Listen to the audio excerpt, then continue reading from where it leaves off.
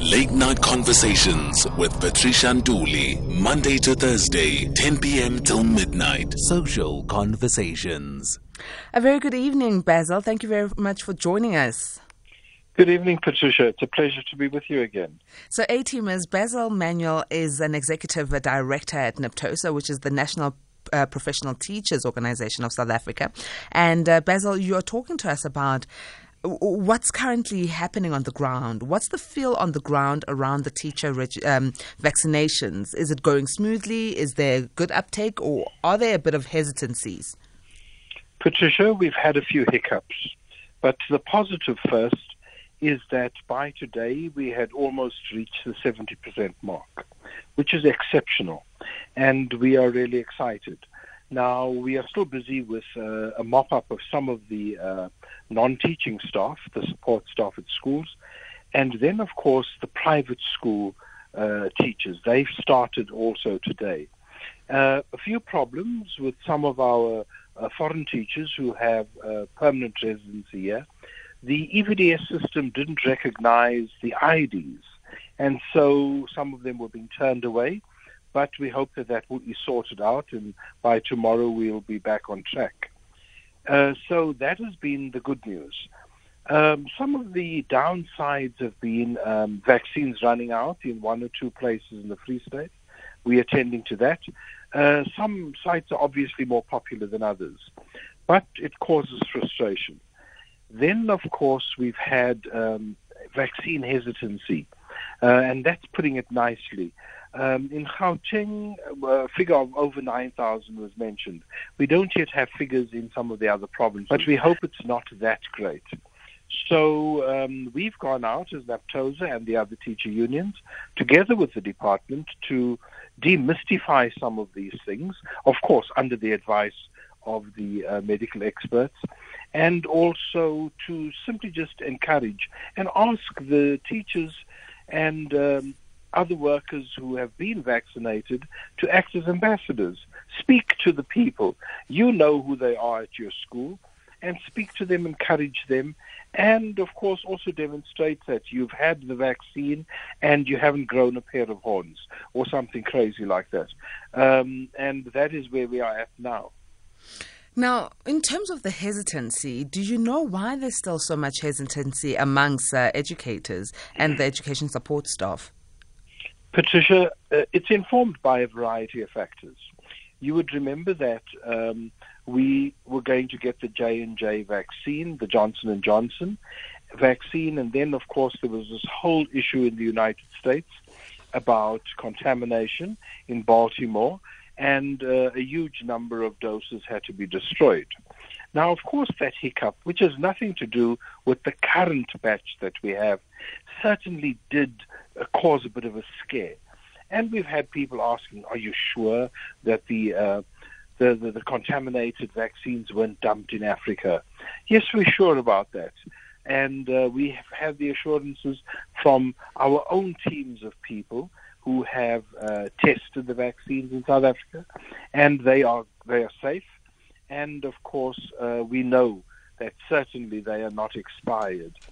So that's one factor. The other factor is there are few religious groups, church groups, and other religion, not only Christian groups, who have been preaching against the vaccines by all sorts of names, the mark of the devil, and changing your DNA, and all sorts of things. Now, Patricia, I don't want to come out speaking out against people's belief systems.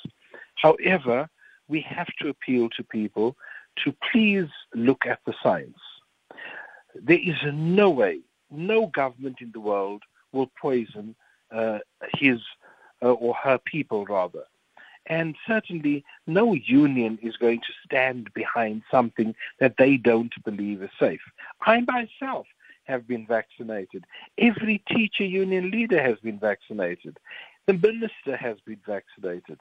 and even the senior officials in the department. But it's a tough one to fight. Religion is not as easy to fight as just somebody who's doubting. Somebody who's doubting you can have a debate with. When it comes to religion, some people just shut down. However, we're out there trying, because certainly we believe in a view that says none of us are safe until all of us are safe. And all of us are safe can only come by vaccination. There's no other magic cure. No magic cure. That's Basil Manuel, who is Executive Director at Naptosa. Please do call in. Are you an educator? Have you been vaccinated? Tell us what the experience was like from the registration to going to the vaccination site up until now, where you are now vaccinated. How are you feeling? So that you can lay to rest some other educators and educational support personnel's fears. And perhaps you are hesitant. Also, tell us, why are you hesitant? What are the factors around your hesitancy? Call in on 011-714-2006 or SMS 41391. WhatsApps go to 0614-104-107. Basil, wouldn't you think it would be a great idea if all teachers and educational staff were vaccinated at their schools rather than going to centers? Wouldn't this also bring some sort of camaraderie that people are going to see each other and they'll support each other throughout, that period where they're waiting to get vaccinated? Patricia, actually that was an idea. However, we must remember that it has to do with vaccine sites already set up. And the site has to be set up in a particular way. There's storage facilities that are needed for the vaccines, and a whole lot of other things like, of course, the whole computer systems that are set up in certain places. But then we did ensure that schools were called in groups. You went with your entire staff, so the support structure was still there. And we've had to give and take with the Department of Health to ensure that the system can work. Because at the same time, our plus 60s were still being vaccinated. And some of those vaccination centers were catering for both groups. So there were few tables for the one and more tables for the other, because we could not and we did not want to cut off the plus 60s. They are a vital group who are very vulnerable, and we wanted that to continue. It's never been the aim of the teacher vaccine drive to muscle any group out. We, in fact, want that to continue. So that is primarily the reason why we didn't see it happening at schools. Staffing being one of the big issues too. Now, those with comorbidities have been reported to sometimes want to reject the vaccine. For those who are saying whether religious reasons, health reasons, or just, fears, and they say they don't want to get vaccinated, what is their future when it comes to their jobs? Will they lose their jobs? I want to be emphatic. The answer is no. No, you can't summarily just lose your job. We are meeting, in fact, Thursday, around this in the ELRC, where the Department of Basic Education wants to table a first draft of a discussion about how do we handle the unvaccinated. Now remember, you have a right. In terms of the Constitution, the section on bodily integrity says you would have a right to refuse to take something like the vaccine. I mean, vaccines aren't mentioned specifically. And that right must be respected. However, we are saying to our people that have comorbidities, please consider this very carefully. The employer has now given you the opportunity to be vaccinated. Unless your doctor says that the vaccine is not suited to your condition, it would be a very, very difficult sell to convince the employer that you can still continue staying at home. I believe the employer will want you now back at school, and I think any employer, not only the Department of Basic Education, but we will cross that bridge on Thursday when we get there. We certainly, as Naptosa, as the unions in the ELRC, will be standing there to ensure that the rights of our teachers are protected, because that is what we are about. But certainly, Patricia, there's no specter of loss of jobs. That has never been on the cards. That would be a flagrant disregard of our Constitution. Let me go to Anonymous on the line. Good evening, ATMA Anonymous. Good evening to you, my darling Patricia, and your guest. I just want to give you an incident.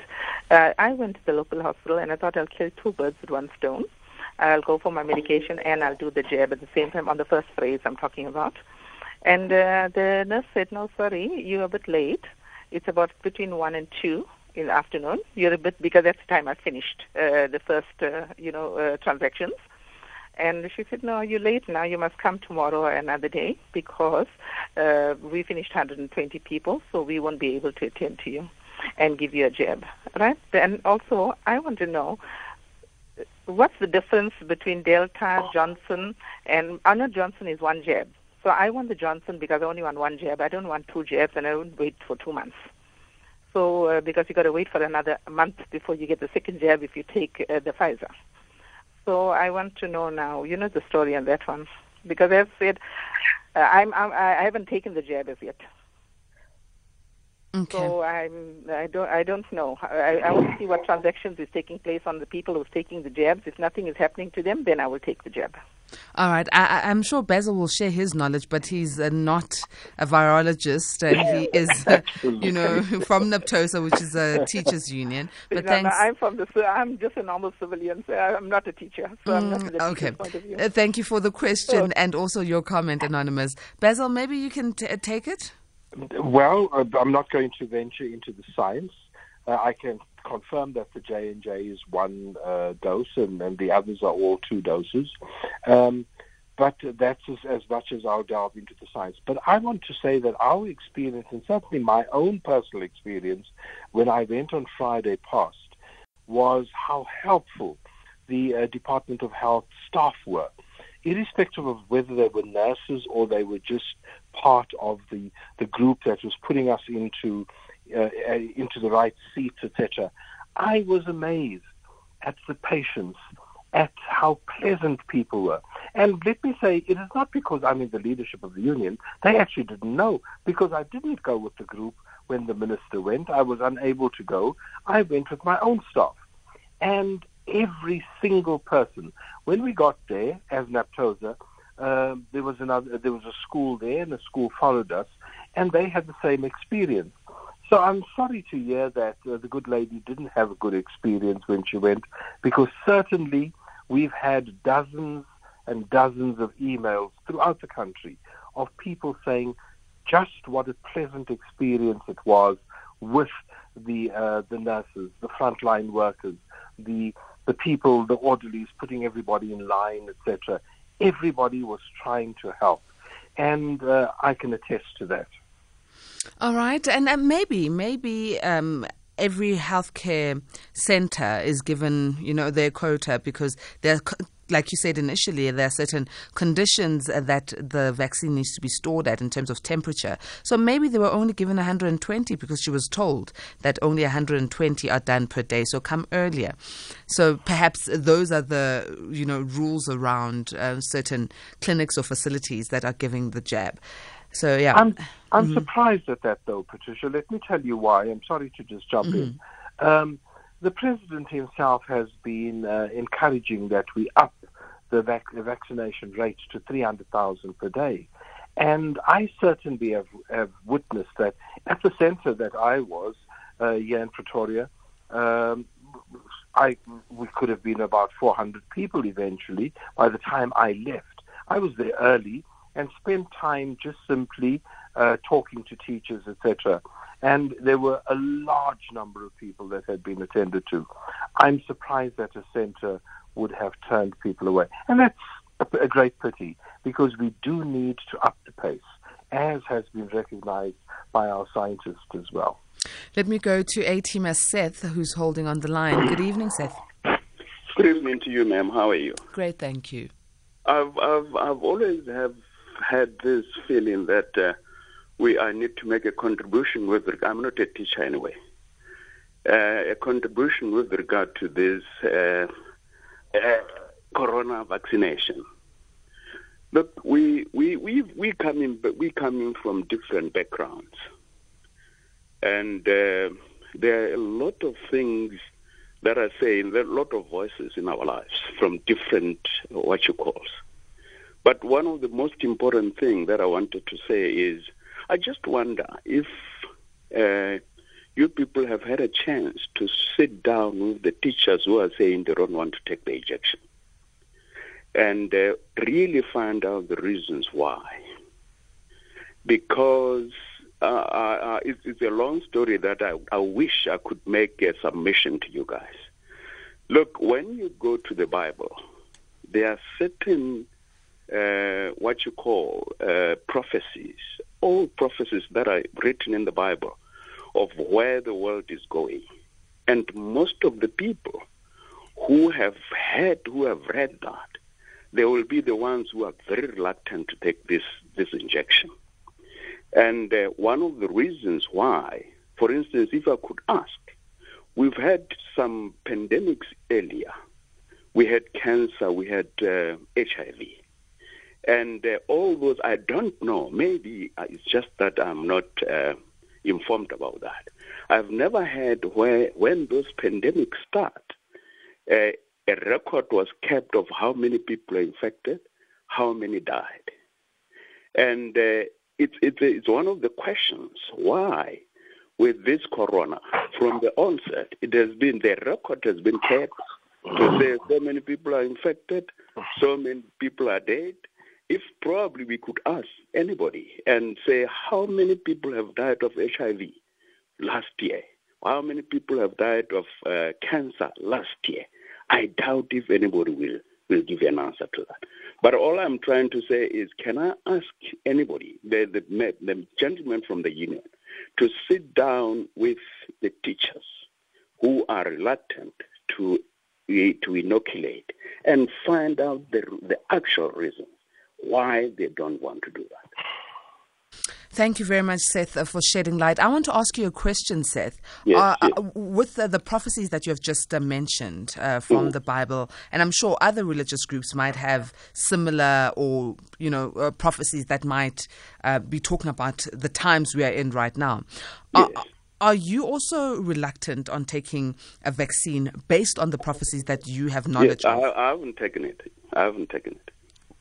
Will you be taking it, or you just not considering it? I don't think I'll take it. All right. Thank you very much, Seth. Let me allow Basil to weigh in. Thank you, Seth. Basil? Thank you, Patricia. Patricia, I need to point out a few things. This particular virus, this particular pandemic, remember, started in 2019, hence the COVID-19. There have been a number of other COVID viruses around. Every one of them is traced. We can tell you from our own involvement in the HIV/AIDS pandemic exactly what the numbers are. Cancer is a bit different because it hasn't been a pandemic. And we are looking at something that has laid waste to the economies of the world.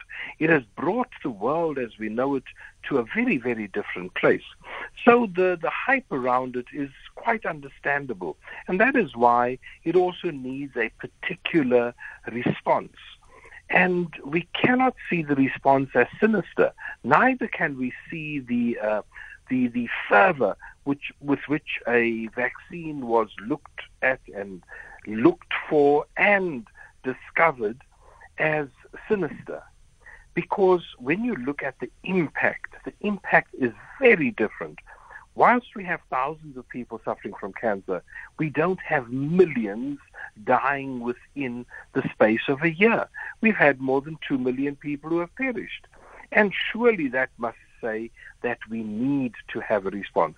As a believer myself, I want to say, I believe that the good Lord has also given us certain inherent qualities, such as that we have the ability to use the gifts He's given us to help save humanity. And I believe that that is what is happening.